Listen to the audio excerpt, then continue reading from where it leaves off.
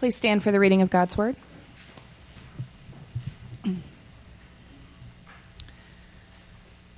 Today's scripture reading comes from Ezra chapter 1, verses 1 through 7, chapter 3, verses 1 through 7, and verses 10 through 13.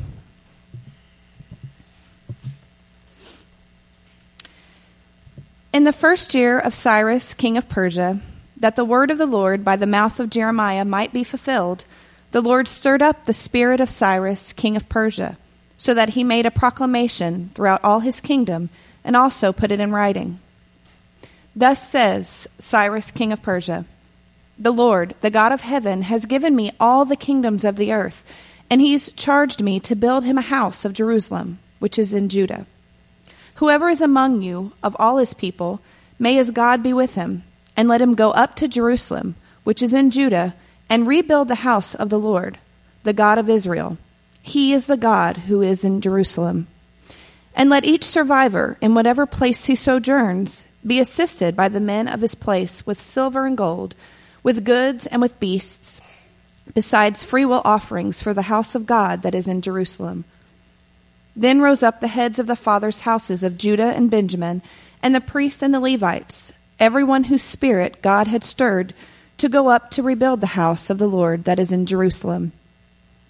And all who were about them aided them with vessels of silver, with gold, with goods, with beasts, and with costly wares, besides all that was freely offered. Cyrus the king also brought out the vessels of the house of the Lord that Nebuchadnezzar had carried away from Jerusalem and placed in the house of his gods. When the 7th month came and the children of Israel were in the towns, the people gathered as one man to Jerusalem. Then arose Jeshua the son of Jozadak with his fellow priests, and Zerubbabel the son of Shealtiel with his kinsmen, and they built the altar of the God of Israel to offer burnt offerings on it, as it is written in the law of Moses, the man of God. They set the altar in its place, for fear was on them because of the peoples of the lands, and they offered burnt offerings on it to the Lord, burnt offerings morning and evening. And they kept the feast of booths, as it is written, and offered the daily burnt offerings by the number, according to the rule, as each day required. And after that, the regular burnt offerings, the offerings at the new moon, and at all the appointed feasts of the Lord, and the offerings of everyone who made a freewill offering to the Lord. From the first day of the 7th month, they began to offer burnt offerings to the Lord. But the foundation of the temple of the Lord was not yet laid. So they gave money to the masons and the carpenters, and food, drink, and oil to the Sidonians and the Tyrians, to bring cedar trees from Lebanon to the sea, to Joppa, according to the grant that they had from Cyrus, king of Persia.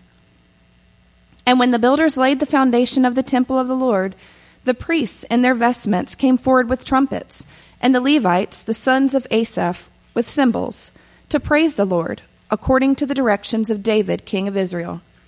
And they sang responsively, praising and giving thanks to the Lord. For he is good, for his steadfast love endures forever toward Israel. And all the people shouted with a great shout when they praised the Lord, because the foundation of the house of the Lord was laid. But many of the priests and Levites and heads of fathers' houses, old men who'd seen the first house, wept with a loud voice when they saw the foundation of this house being laid, though many shouted aloud for joy, so that the people could not distinguish the sound of the joyful shout from the sound of the people's weeping. For the people shouted with a great shout, and the sound was heard far away. The word of the Lord.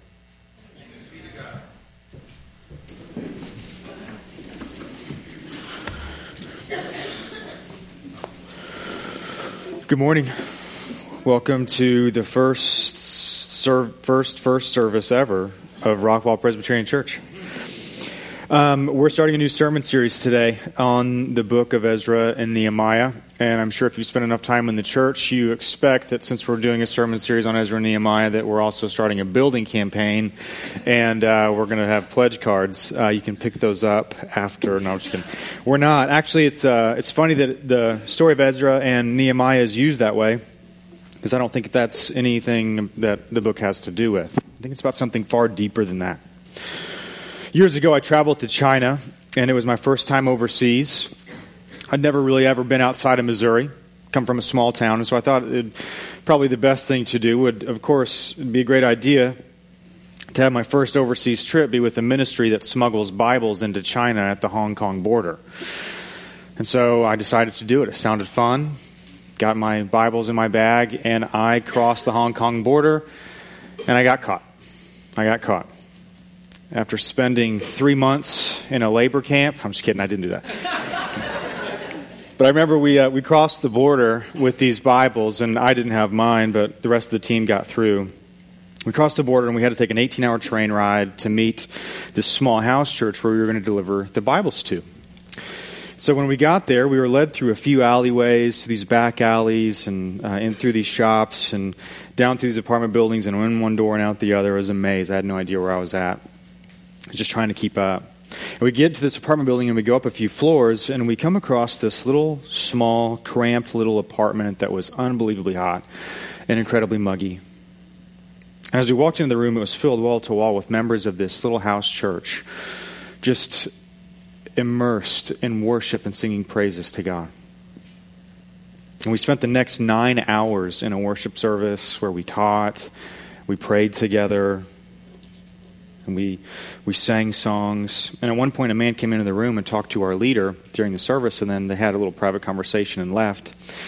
And she just happens to lean over, and she says, she goes, "Yeah, he's the lookout down on the ground floor in case the cops come.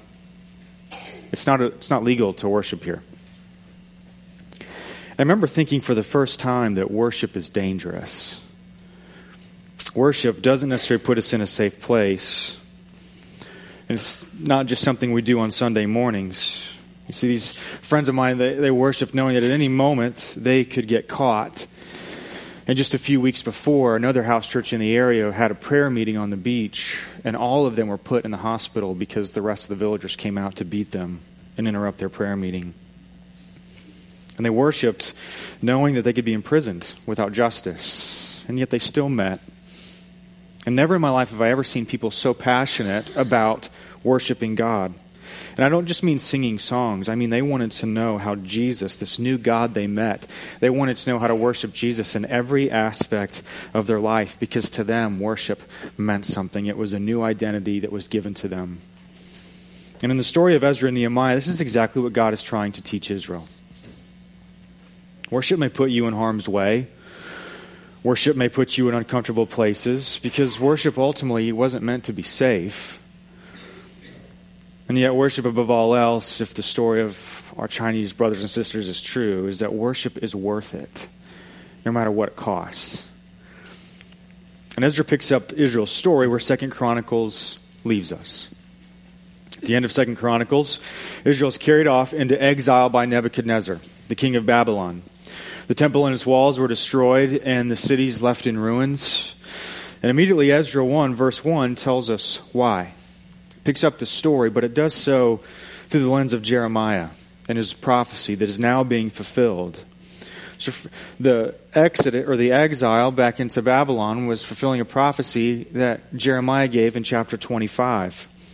Where Israel continued to turn away from God, and they worshipped other gods, and God finally said, "I will bring judgment down upon you, and I will scatter you among the nations." And he does, and they're scattered. But this particular reference in verse 1 is to Jeremiah 30, where God says, "But I won't leave you in exile. I'm actually going to only leave you there for 70 years, but I promise you that I will gather you and bring you back. There will be a remnant that returns, and you will rebuild what was destroyed." And during this time, in these 70 years, I'd imagine there has to be times for Israel that it looked pretty bleak. They'd learned to live a new life in this new country that was not their home, and they had to learn to survive. But they also had to be wondering if God is actually going to keep his word. Will he actually stay true to his promises? Because as the years go on, there's no indication that things are going to change and they'll ever be able to get back home. So I'm sure they asked, will God stay true to his promises? Did he just leave us here? Did he abandon us here? I'm sure it was a topic of late night conversations and daydreaming as they wondered, will they die in exile, or will they finally be able to have the opportunity to return home? And then in a single moment, everything changes. Out of nowhere, Cyrus, the king of Assyria, which had taken over Babylon in those 70 years, he created a much bigger empire, and he was the most powerful man in the world who ruled the largest empire in history. And he issues a decree, and he says that the temple in Jerusalem will be rebuilt, and anybody that wants to go back and rebuild it, you're free to go. And I'll make sure that it's financed and the work is completed. And Israel is immediately reminded of its own Proverbs where it says that the king's heart is a stream in the hands of God, and he will guide it wherever he will. But we have this tension because God's promises are being fulfilled in this decree to come back and rebuild the temple. And yet in its fulfillment, it requires a willingness to respond. I think this brings us to a major theme that we'll actually have to wrestle with in many different ways throughout this entire series, which is the fact that God's promises are not without a call to respond. God's promises are not without a call to respond because they're not something you just hang on your wall and give cognitive assent to. It's not something you just argue about with somebody that doesn't think the same way as you do. We don't passively receive God's promises because God's promises always entail a call to change your life. And we see this same thing with Israel. For them to embrace God's promises, they had to pack up their life, leave Babylon behind, and take a 4-month-long journey. 4 months from Babylon to Jerusalem on foot. It was a call to get blisters on their feet, to go hungry when they couldn't find food, to go thirsty when they couldn't find water. They had to trust that this new life they'd established in Babylon, whatever comforts it offered, or whatever opportunities it offered, it was temporary, and they did not belong there. And they had to return to a hard and desolate place that was lying in ruins. But there's also a heavy spiritual aspect of this call because God is calling them back to a place where they feel ashamed. It's a place that reminds them of their failure. It's a place of sadness. It's a place of devastation. But at the same time, like he always does, that is exactly the place where God wants to meet them. And it's the place where he wants to give them hope and rebuild his people. The call was to return and rebuild. I think we always have to recognize that it's passages like this that make it very clear that embracing God's promises and following him is not easy. And anything that ever presents such a lie is not worth listening to. Because God calls us to places in our lives that we don't want to face, and we spend a lot of time ignoring and pretending they don't exist. It's a challenging invitation. It's very challenging, and certainly Israel feels this challenge. You can see it in chapter 2 because it's the head count of those who return. Those who decide to return is only 42,000 Israelites. Only 42,000 Israelites respond to this call to come home. Now that might seem like a big number, but during David's time, David had an army of 600,000 fighting men. It's a pittance of people that return compared to all that can. That all that have that invitation. But for some, God's promises weren't as valuable because perhaps they'd set up a new business and they were doing quite well. They had a nice little new group of friends that they enjoyed. Embracing God's promises was way too costly, and maybe they just said, that sounds like a lot of work, going back and rebuilding. I think I'll stay. And we see Israel winnowed down to a faithful few, and when they return to the land, the first thing they do is gather together in Jerusalem. They go to their villages, but soon they return quickly. And we see it in chapter 3, verse 1. The first thing they do is they rebuild the altar to once again offer sacrifices to God. Amidst this rubble, they rebuild the altar to where they can worship, which makes sense because these are the people that are excited to return. These are the go-getters. These are the ones that are hungry for worship to be reestablished. And since it was the 7th month, they celebrated the Feast of Booths, which is what Israel did on its calendar in the 7th month. And the feast was actually a reminder of Israel living in makeshift tents whenever they were in the wilderness. And so all of Israel would live in these little makeshift tents for 7 days. So if you can, of course, you can imagine that the excitement would be at an all-time high. Here they are, the Feast of Booths. The timing is perfect. It reminds them of their deliverance from Egypt and how God rescued them, and now they're celebrating it once again, and it's reminding them of their deliverance from Babylon. And sacrifices are once again being made on an altar that has remained desolate for 70 years. And they didn't stop there. They continued the work, and they started to lay the foundations of the temple. And they relaid the foundations, and they gathered the resources, they organized the workforce. The resources came from far and wide. And the hope was high to once again see the beauty of Solomon's temple. And so when it was finally completed, Israel gathers once again, and they hold a celebration. The priests get dressed up in their robes, and they grab their trumpets. The Levites grab their cymbals. And the people gather together and sing, "The Lord is good, his steadfast love endures forever," over and over again. And there's a great shout, and they give praise to God. But in verse 12, there's a problem. Instead of blowing their trumpets and clanging their cymbals, many of the older Israelites and the older priests, many of the older Levites and Israelites and head of the fathers' houses, they're weeping. In the midst of all this joy, they're weeping. They'd seen the glory of the first temple, but these new foundations paled in comparison. And all of their hopes kind of fell short. The glory of what they'd hoped they were building actually fell far short of what they'd hoped for. I think we know this feeling quite well. You have high hopes that marriage life will offer you something, and offer you fulfillment, and you daydream of what it could look like. But then not too long after that, disappointment creeps in because you realize that the person you married is much harder to love than you ever imagined. Or maybe the exciting prospects of a new job fall apart because you get the job and the pay is great, but you dread going to work every day because your boss is so demanding and difficult and unappreciative. And the question is true of you, that's true of them. It's in these moments that God is asking the question, do you trust me? Do you trust me? Will you still worship me when it doesn't make sense? And certainly for these older men, it didn't make sense at all, and I don't actually blame them. They have questions that they want God to answer. God promised Abraham that his descendants would be like the stars in the sky. It'd be as the multitudes would be innumerable. And yet only 42,000 people return. And God promised to establish a king forever on the throne of David, and yet where is their king? And God promised that Israel would be a light to the nations and display his glory. The nations would be gathered at Israel, but why is this new temple so much smaller and its glory is so much less? See, God brings Israel to a place where their expectations are destroyed. He brings them to a place where their expectations of glory and grandeur they had in their minds were broken. And things didn't make sense anymore, and they had no idea what God was doing so that he could begin to rebuild their expectations.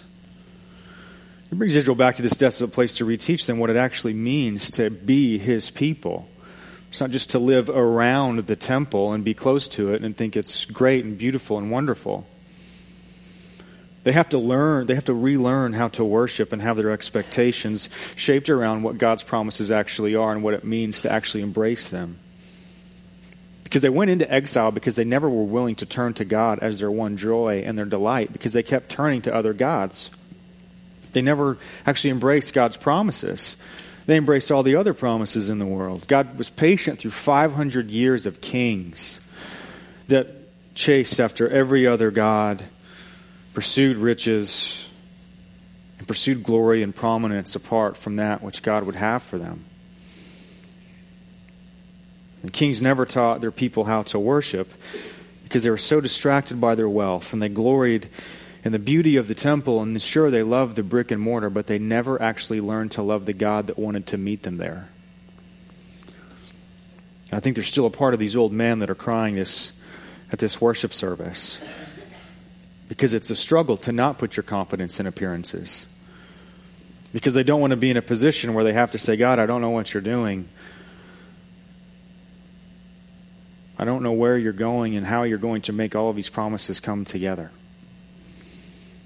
And that's exactly where God wants them to be, because it's actually where he can begin to say to him, don't make that same mistake again that your forefathers made that brought you in exile in the first place. You're worried about brick and mortar, but look around you. Worship has once again been established. And I am with my people. Because when you had everything before, you wouldn't turn to me and you rejected me. And so now I've taken everything away from you and to see if you will worship me when you have nothing else.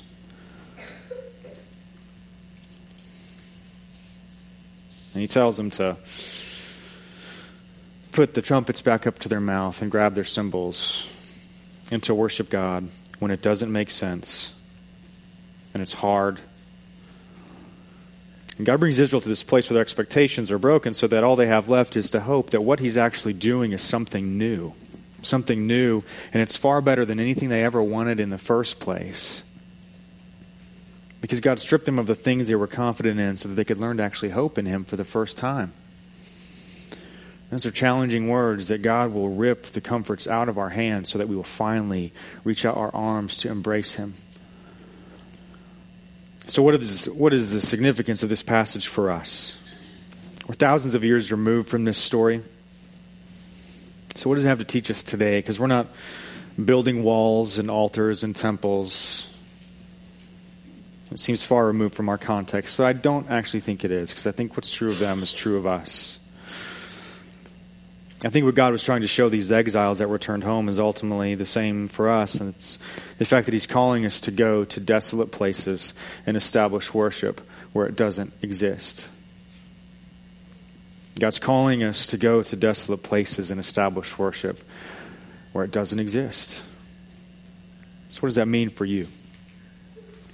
I think Jesus wants to build worship in your life in the places that you think he's powerless and unable to change.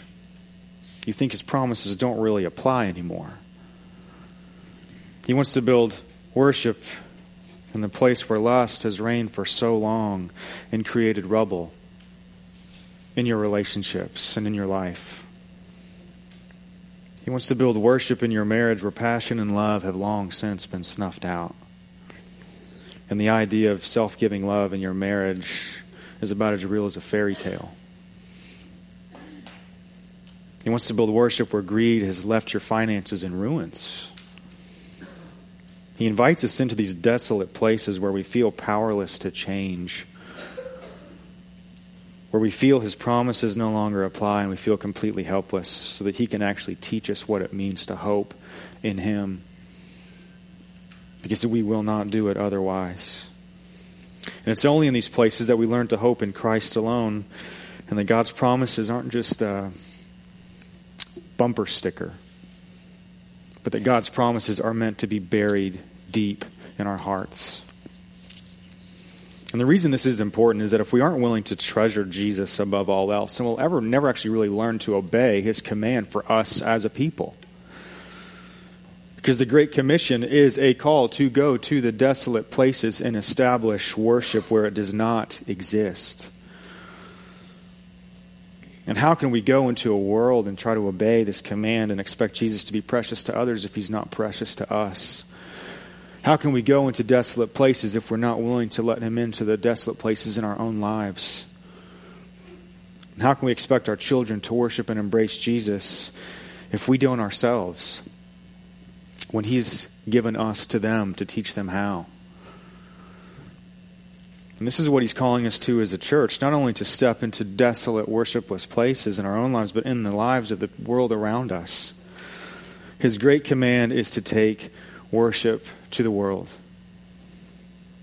and build worship in the desolate places of our neighbors and community where it doesn't exist. This week we had the opportunity to go and to the Hartgrove's house and help them clean up their yard, but we also helped out their neighbor who was elderly, lived with his father who's 90 years old and was a World War II vet, and both in relatively poor health, and so they couldn't clean up their yard, which was just filled with debris. And so we gathered there, and we cleaned up their yard and the Hartgrove's yard. But then there was two houses down that Matt Wiley had met the night the storm happened. It's a single mom living with her daughter in this house. And in the backyard, it was this house got hit extremely hard, and it was The backyard was just rubble. And we decided, once we got the yard zone, to go over there, and so we started pulling out the Barbies for our daughter and setting them up in nice little stacks so they could have them, and taking all this debris out and clearing it up and clearing it out. And it was a tremendous amount of work that got done. And yesterday, Matt texted me, and he said, I talked to that single mom again. She texted me, and she said... or he texted me, and when they were talking, she said, it was so hard to go back to the house. It was so hard to go back to that house because it was so painful, but I knew I had to. And she said, we got back there and we saw the Hartgrove's yard and their neighbor's yard. She said, then I walked around the back of my house and I saw the Barbies lined up for my daughter, and she was so excited. She said, I saw all the work that was done to clean the backyard, and she said, I saw beauty in the midst of the devastation. And she said, I am overwhelmed by the love that I have been shown. What a marvelous and beautiful thing. If all of these new empty seats that have been created were filled with such stories. We're filled where they see beauty in the midst of devastation, and they begin to feel hope and joy once again. Today, as we gather, it's the start of a new year. It's a time when resolutions are made, and people begin to dream and reimagine a better life for themselves. It's a time when people kind of feel a little bit of the devastation in their lives and some of the emptiness, and they commit to trying to rebuild something new. But today I challenge you to commit yourself to building worship in your life. I challenge you to commit yourself to finding places in your life where worship doesn't exist and something else is far more precious and important than Jesus. We can lose a few pounds, and we can join a gym or eat gluten-free and save more money. There's plenty of things. But above all else, I actually invite you to experience God, because I think He wants to meet you in a far more meaningful place. It's actually the place where you don't make resolutions because you have no idea what to actually do. You have no idea how to change. You have no idea how to grow and to let worship fill your life once again. These are the places where God wants to meet you. It's the places where your resolutions don't matter because you actually feel powerless and hope left long ago. But like these exiles, that is the invitation before you to return to a desolate place so that Jesus can teach you what it means to hope and worship Him alone amidst the rubble. And for you as well to learn to say, I now see beauty in the midst of devastation, and the love that I have been shown is overwhelming. Let's pray.